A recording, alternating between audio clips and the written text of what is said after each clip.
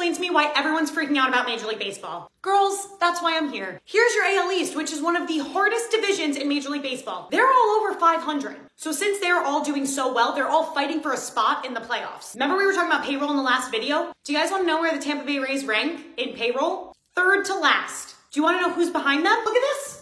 The Orioles. The Orioles right here are just shocking everyone. So they finished with 84 wins last year and everyone was sleeping on them, even the smart people. And the Orioles have young position players, a sound rotation, an elite bullpen, and Aaron Hicks. Now, one thing to know about Aaron Hicks is, do you want to know where he came from? This team over here. The New York Yankees, who are not doing as well as everyone hoped they would be doing because they have one of their best players, Aaron Judge, on the IL, possibly out for the entire season. The Blue Jays, this guy, Alek Manoah, all-star last year, elite pitcher. They sent him down to not AAA, not AA, not single A, a complex league, and his stats just came out, and guess how he's pitching? He just let up 11 runs in this complex league. And then you have the NL West. The Diamondbacks are in first place. So all the baddies are going, Kate, that doesn't mean anything to me. Diamondbacks last year finished in 4th place. Now they're in 1st place, and they're absolutely dominating. And the Diamondbacks' current playoff odds are 73.6%. Now, the Giants had a really rough start in April, but since May, they have the best record. They seem to be able to put up some runs. They will need a starter at the deadline, but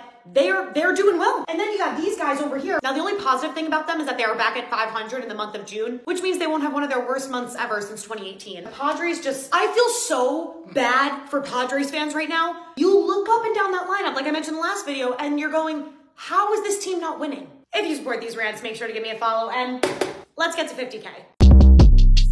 Short Cast Club.